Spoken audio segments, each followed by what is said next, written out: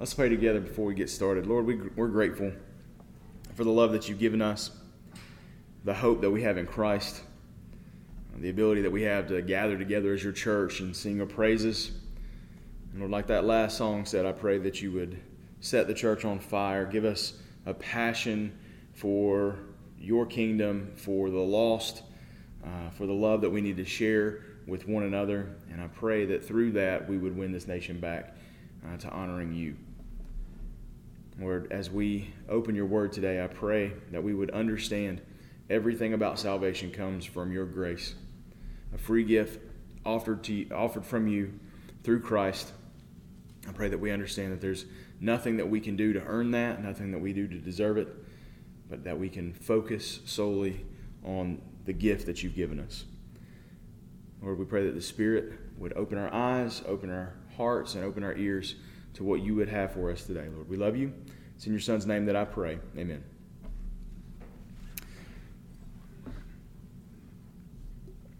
So last week, we wrapped up the first missionary journey in the book of Acts that took place in Acts 13 and 14. Over the course of several sermons, we looked at the path of the trip. I gave you the map. We followed that around. We saw the constant conflict that Paul and Barnabas experienced as they went through each one of those places. And we saw the praiseworthy experience of seeing both Jews and Gentiles come to faith as they faithfully walked this path. And when Paul and Barnabas finished this journey, they returned back to their sending church, the church in Antioch. And they told them all that God had done among the Gentiles throughout their trip, and that closed out Luke closed out chapter 14 by saying that Barnabas and Paul spent a considerable amount of time with the disciples there. Of course, this now brings us to Acts 15. And in Acts 15, verses 1 to 35, we're about to see an important discussion about the nature of salvation among the early church and its leaders. All right, the question that's ultimately being asked in verses 1 to 35 of chapter 15 is what is required of believers to become part of the Christian faith? Right? What is required of believers to be part of the Christian faith? What must you do, or what must be done in order for you to be saved? All right, opening up the chapter, there's going to be a challenge. We're going to see a challenge about the notion that when people come into relationship with Jesus, they must do something. But as the church, we believe solely that a relationship with Christ is done by grace alone, through faith alone. All right, we'll look at verses 1 to 5, and you'll see this challenge to that I'm referring to. Acts 15, 1 to 5 says, "Some men came down from Judea and began to teach the brothers, unless you are circumcised according to the custom prescribed by Moses, you cannot be saved."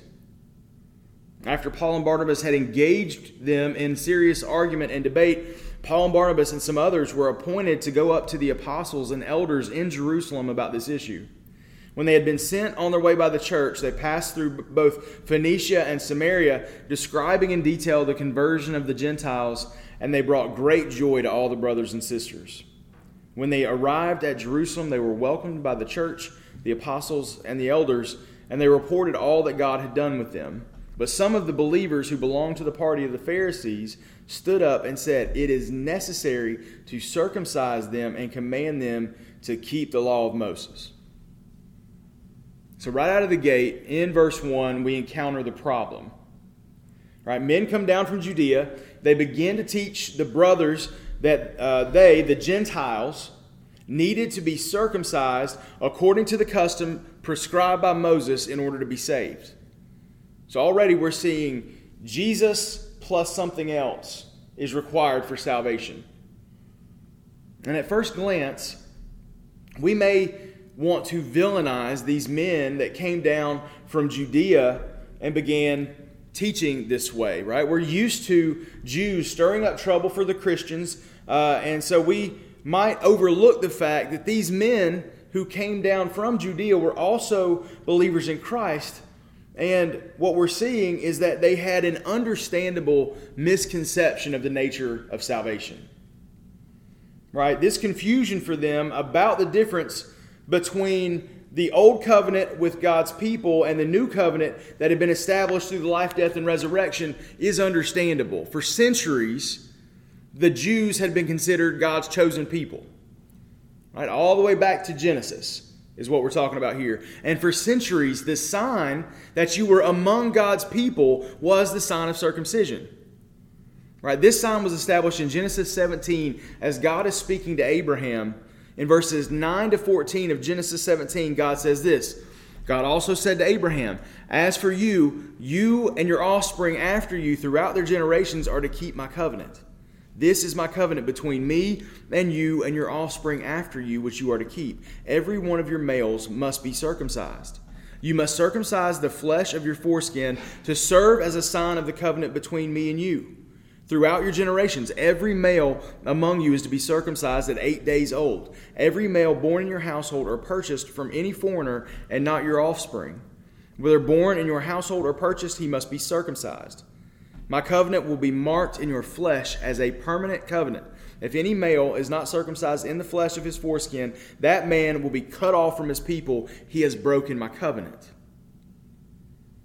So if you were a male Israelite, as a sign of being part of God's covenant, you were circumcised when you were 8 days old. And if there are any people who were outside of Israel who came to faith in Yahweh as they encountered the people of Israel, this did happen from time to time, all of the males who came to faith also had to be circumcised as a sign of their faith.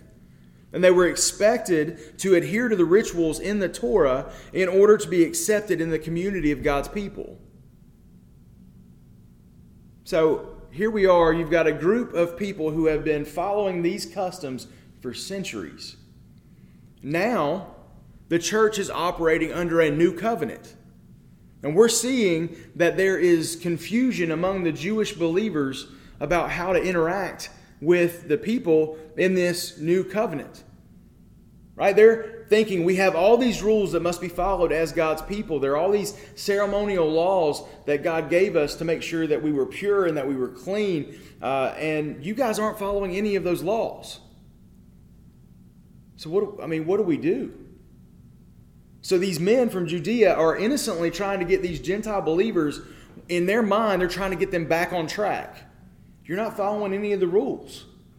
So you can't be in the people of God if you're not following the rules. So by telling them that they need to be circumcised in order to be part of this community, they're trying to help. But this is a mistake. They don't understand the nature of the new covenant at this point. But as I said, it's a completely understandable mistake. And in verse 2, we see that Paul and Barnabas, they don't agree with what's being presented by these Jewish believers from Judea. We know that it says they enter into a serious argument and debate with them about the nature of salvation. All right, so they hear this presentation from these men from Judea, and they disagree, and so they enter into a serious argument and debate. So it's important to note here that no matter how far back the church goes, there's always instances of disagreement. Right? It always has happened. It always will happen. We're human. And so there are moments when we reach the limits of our understanding, right? When we just get to the point where we don't know any better. There are certain things that we don't know where God is concerned. And we also will from time to time reach the limits of our hold on our own sinfulness. Right? You ever get to the point sometimes where you just can't hold in your selfishness anymore, you can't hold in your tongue anymore, and you just put it out there into the world, right? Something bitter and hateful, something selfish, all right? We just reach the limits of our self-control where we sin on purpose or by accident. And because of this, if we're in relationship with one another for any length of time, right, we're going to run into this.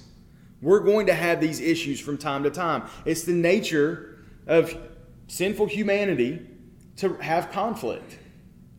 And it's important to know when we run into these issues, how to have these disagreements well.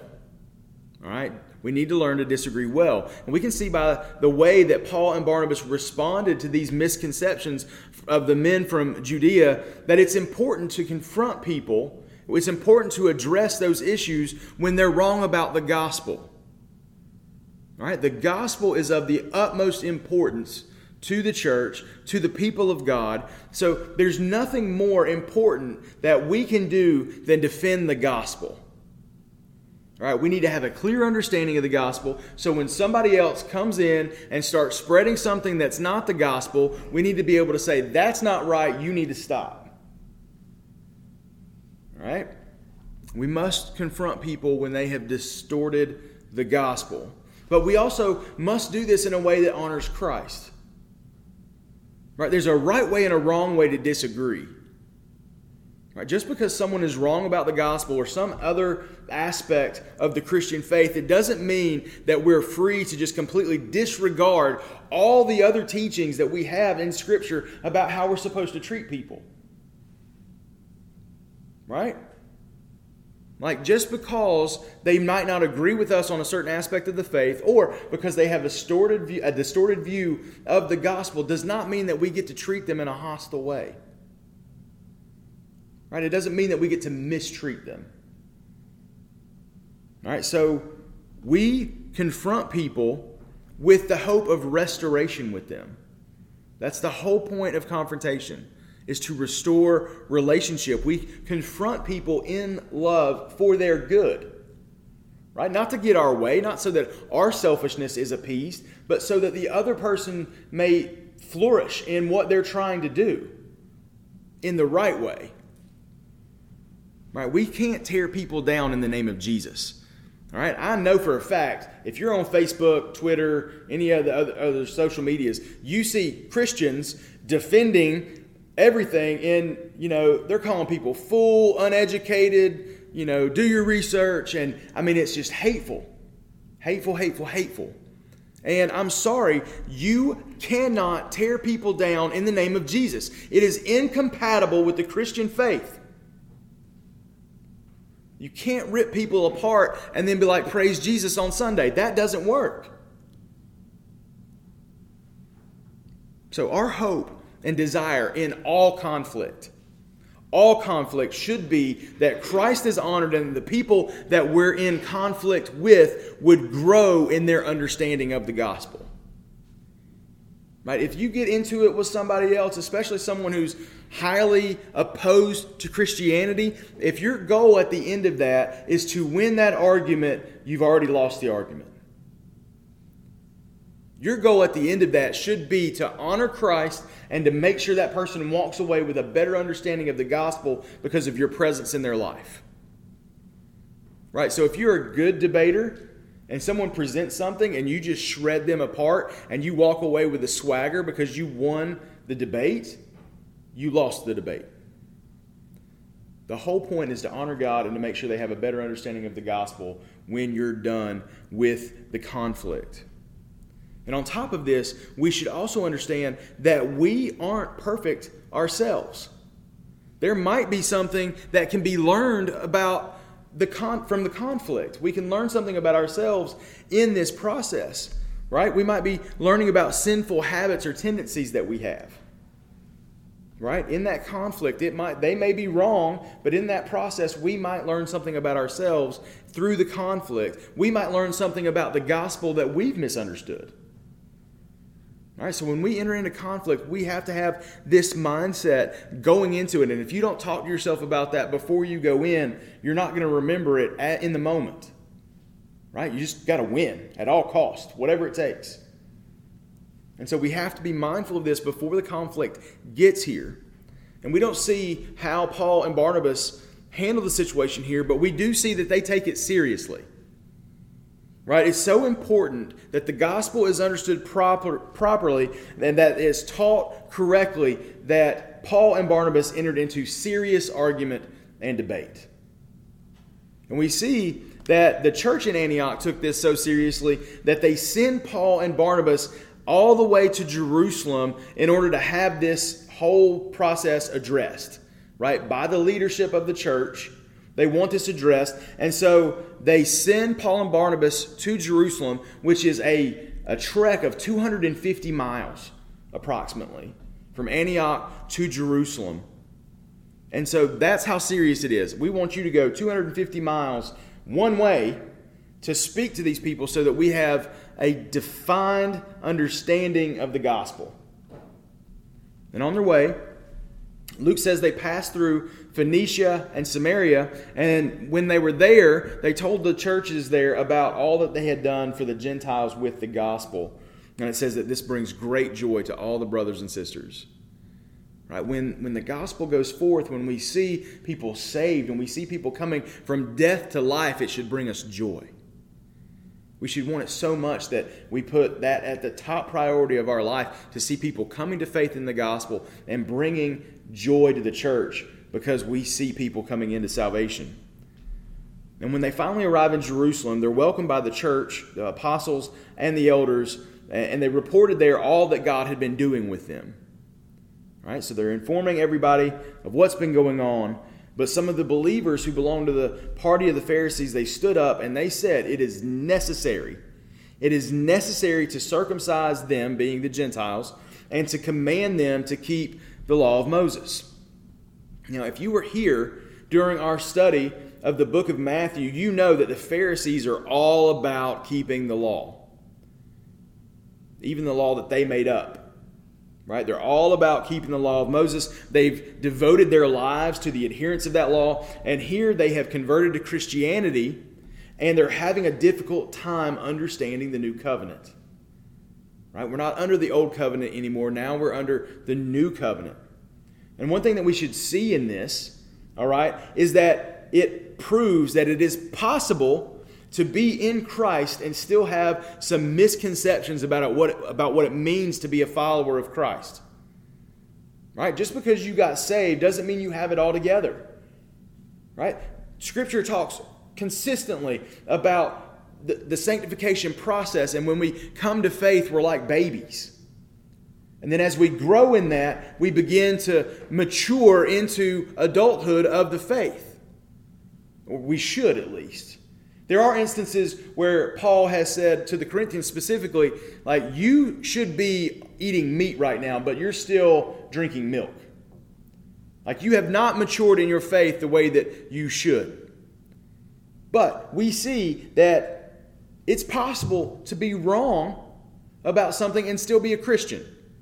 Right? It's allowed to have misunderstandings. Ignorance about an issue doesn't necessarily mean that people aren't Christians.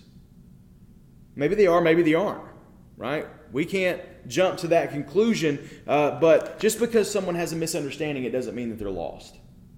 I think sometimes we get to the point where it's like, oh, you didn't know that? You can't love Jesus, right? You're not that far in your faith? Well, you obviously don't love Jesus, right? Let's not immediately jump to that conclusion. Let's help people get to where we are. That is the whole purpose of the discipleship process. Right? You have been pulled along by somebody, or maybe you've had to do it on your own. And so you're supposed to be like Paul to Timothy. You're supposed to grab their hand and bring them to where you are. And so these believers, these brothers in Christ, were mistaken about what it meant to follow Jesus. So the leaders meet to discuss the issue, and they come to a conclusion in verses 6 to 19. So follow along with me as I read that.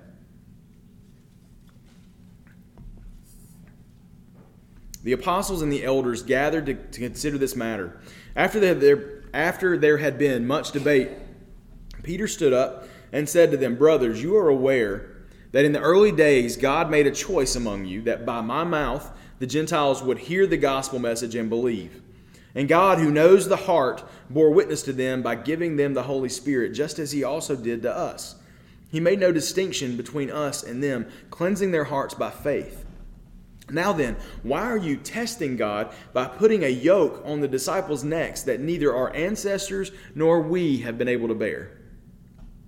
On the contrary, we believe that we are saved through the grace of the Lord Jesus in the same way they are." The whole assembly became silent and listened to Barnabas and Paul describe all the signs and wonders God had done through them among the Gentiles. After they stopped speaking, James responded, "Brothers, listen to me.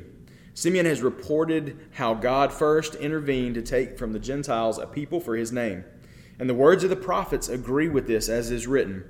After these things I will return and rebuild David's fallen tent. I will rebuild its ruins and set it up again, so that the rest of humanity may seek the Lord, even all the Gentiles who are called by my name, declares the Lord, who makes all these things known from long ago. Therefore, in my judgment, we should not cause difficulties for those among the Gentiles who turn to God, but instead we should write to them to abstain from things polluted by idols, from sexual immorality, and from eating anything that has been strangled, and from blood. For since ancient times Moses has had those who proclaim him in every city, and every Sabbath day he is read aloud in the synagogues." So the apostles and the elders, they gather together to discuss this issue. This is a big deal. And after they've thoroughly discussed the problem, Peter gets up to speak on the outcome of their decision. He reminds the church about how God had called him to go to the Gentiles in order to share the gospel with them. So at this point, this would have been about 10 years ago, when Peter had gone up on the roof and saw the vision and then had to go to visit with Cornelius and his family, the Gentiles, right? They weren't allowed to go in, and God said, "Go in." God said, "Don't call what I have made clean unclean." All right, so he's given permission by God to go preach the gospel to the Gentiles. And as he was sharing the gospel with them, he didn't even get through his entire gospel presentation. The Holy Spirit fell on the Gentiles like their own Pentecost moment, and they start speaking in tongues right there in front of him. Right? He didn't even do the altar call. It just happened. And so we see here, these people, these Gentiles, they were never circumcised. And yet, the Holy Spirit fell on them in the same way that the Holy Spirit fell on the Jews at Pentecost. All right, Peter points out, only God knows their heart. He knows if they'd been saved or not, but the Holy Spirit's not going to fall on people who had not been converted. All right, so therefore, with the baptism of the Holy Spirit that occurred with the Gentiles, they now have the same stake in the faith that the Jews have. God made no distinction between the Jews and the Gentiles. He simply cleansed their hearts by faith. And because of this, he asks, so why are you testing God by putting a yoke on the disciples' necks that neither our ancestors nor us could carry? Why are you putting it on them when we can't do it? By saying this, Peter is saying that no one has been able to keep the law of God perfectly. No matter how hard you try, you're going to fail at some point. Probably a lot. And here, he points out that these brothers in Christ are now trying to put a burden on the new Gentile believers by trying to get them to keep the law that they weren't able to keep. And it's in this inability to keep the law that points to our need for the Savior. The whole purpose of the law is to be a mirror to show you how much you can't keep it. Every day we look at it and we go, nope, failed at that, failed at that, failed at that, failed at that. I need Jesus. Right? God expects that His law is to be perfectly kept in order to have a relationship with Him. If you want a relationship with God, that relationship has to have no flaws in it whatsoever. And we simply can't do it. We can't do it. We fail without trying. Happens all the time. And James 2 verse 10 says, "For whoever keeps the entire law and yet stumbles at one point is guilty of breaking it all." Right? Let's say you lived the most perfect life of any human being other than Jesus, like you're the next in line for the most perfect. And you only made one mistake in your entire life. Here, James is saying that when you made that one mistake, you broke the entire law. Because God requires perfection. So we've broken God's law, and we've been condemned for our rebellion against God in our sin, which means that we are separated from God. If we are separated from God when we die, we will be separated from God for eternity. We will be sent to a place called hell, which was never designed for God's people in the first place. But because we have rebelled and pushed back against God in our rebellion, we get sent there and separated from God forever. That's what we have earned. For the wages of sin is death. When we sin, we earn death. But the good news of the gospel is that because God loves His people, He sent His Son Jesus to live the life that you and I couldn't live. Right? By keeping all of the law perfectly, He honored God through every aspect of His life. And then God sent Him to the cross to die and pay our punishment for our sin so that He could atone for our sin.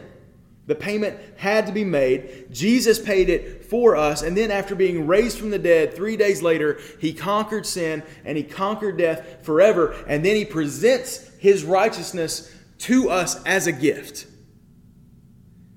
I took your sin on me. I'm presenting my righteousness, the 100%, the A+ that He got for His life on earth. He presented that as a free gift, no strings attached. There's nothing that you can add to it. And if you added to it, you would lose it all. He presents that to us for salvation. We don't have to be circumcised to be saved. We don't have to be baptized to be saved. We don't have to take the Lord's Supper to be saved. Right? We don't have to do anything. All of these things are an outward sign of an inward reality. We're saved by grace through faith in Jesus. Period. Paul says it this way in Ephesians 2, 8 through 10. For you are saved by grace through faith, and this is not from yourselves. It's God's gift, not from works, so no one can boast.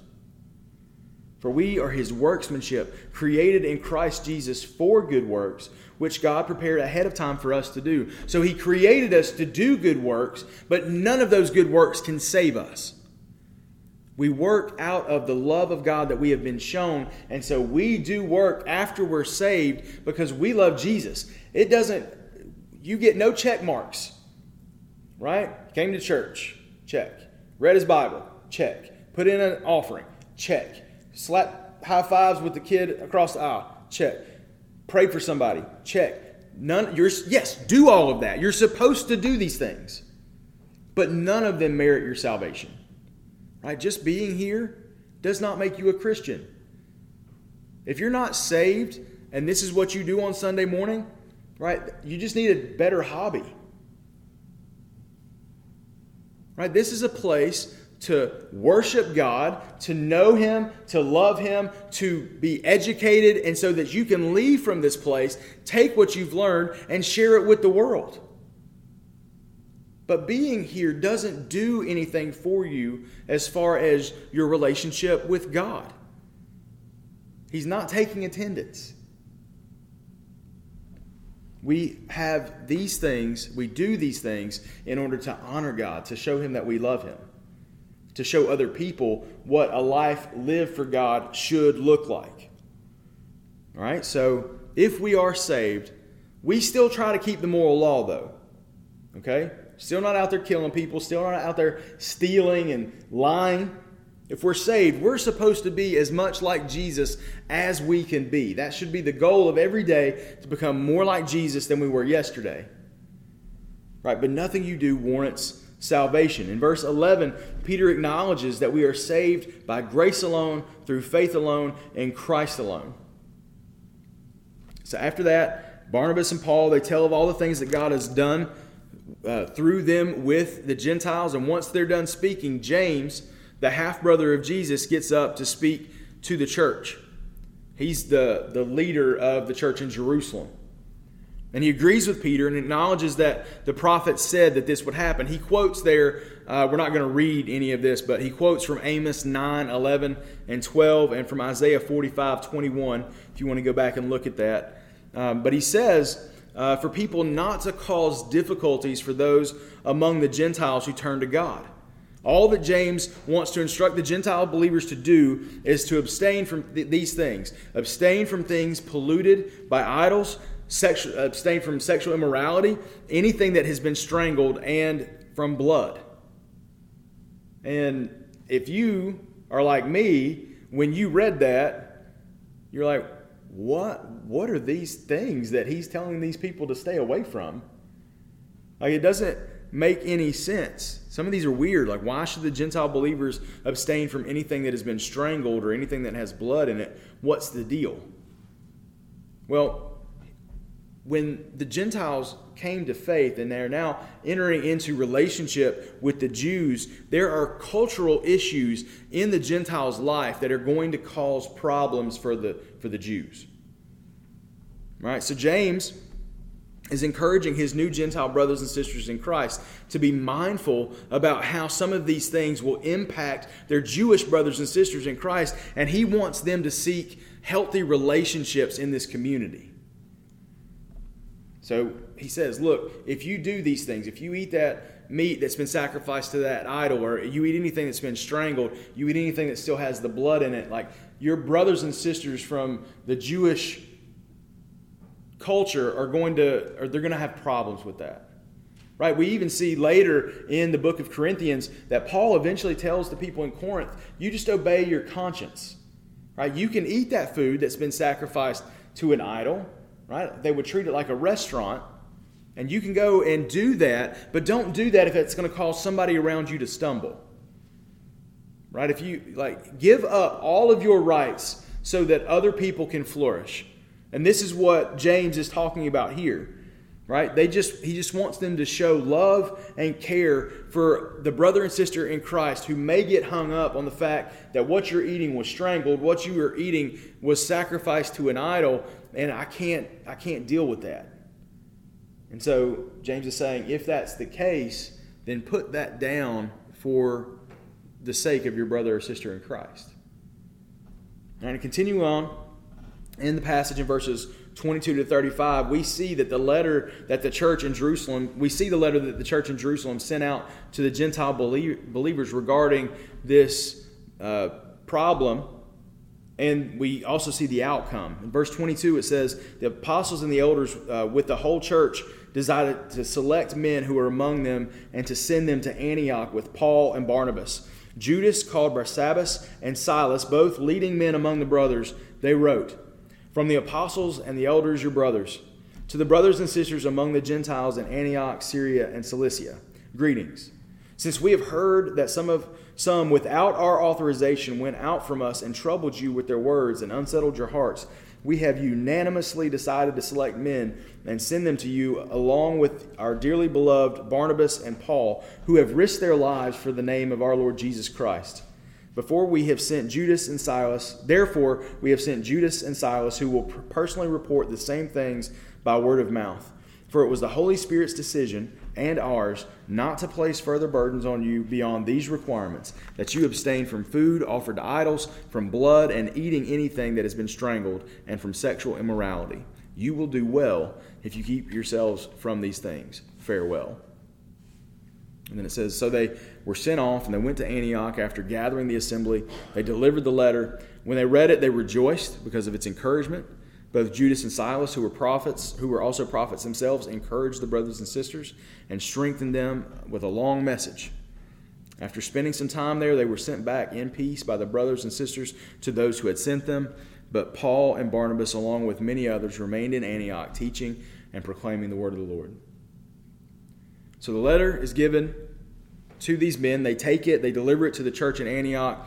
The church in Jerusalem also send some of their heavy hitters, some of their leading men to Antioch in order to be word of mouth. Like, did they really say this in this letter? And they're there to say, yes, yeah, we're there. We're, right-hand guy, left-hand guy. They sent us so that we can affirm everything that was in this letter. And so when they got together and they talked about this, they voted on it unanimously. And so this is the canon of the church at this point, right?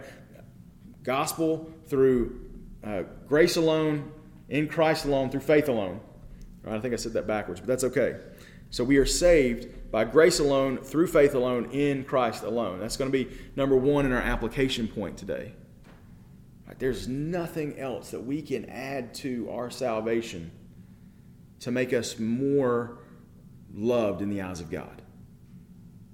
Right? If you could add to it, then Jesus' sacrifice was completely unnecessary. Right? If you could do it, Jesus didn't need to die. But because you can't do it, Jesus died for you. He died so that you could have relationship with God the Father again. He died so that you could live. And so if you're here this morning and you're hearing this, and you're like, I feel like I've been going through the motions. I feel like I've been trying to check those boxes off, and I don't actually have that relationship with Christ. Like, today is the day that you need to get right with the Lord. You need to understand the beauty of the gospel. You need to understand that none of those things merit your salvation, and you need to put your faith in Christ. Right? But on the other side of that, if you are saved, those works that don't merit any more love from God for you should be something that you do for God. Right? I want to be here with the people of God. I want to read my Bible. I want to pray. I want to give an offering. I want to be in relationship with God's people.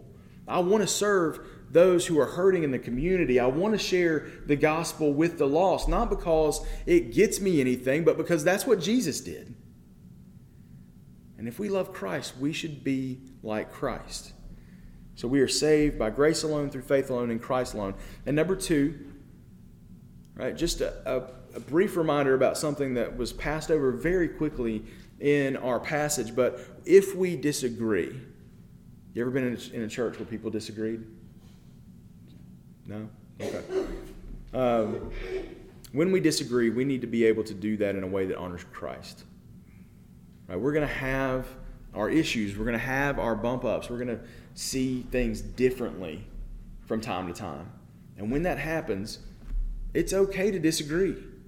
But it is not okay to treat someone poorly because you disagree with them.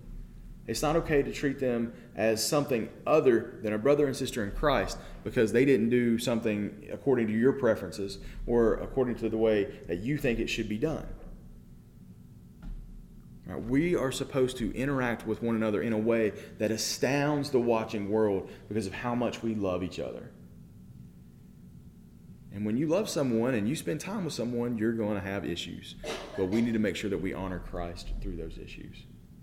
So if there's anybody here today who has beef with someone else, maybe today's the day that you get that taken care of. Just remember to disagree in a way that honors the Lord. Let's pray together.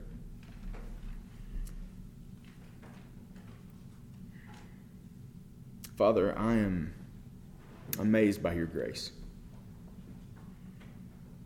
I'm amazed by how much you loved us, what you were willing to sacrifice for us. Lord, I pray that you would help us to see the beauty of the gospel in a way that changes our life, that transforms us into people who give everything that we have in pursuit of honoring and bringing you glory. Lord, help us to go from this place with this beautiful message of the gospel about how dead people can come to life through the work of Christ on the cross. Help us to be so moved by that it shapes our life. It changes the reason why we do things. It changes how we interact with our neighbors and our coworkers and our family. But God, we got to see it for the beauty that it is. And I pray today that you would give us eyes to see it. That we would be motivated by it when we leave this place here today. So Holy Spirit, please change our hearts. Open our eyes, open our ears, and change our hearts so that we can see this the way that you would have us to see it and serve you in a way that brings you honor and glory throughout all of our life. We love you. It's in your Son's name that I pray.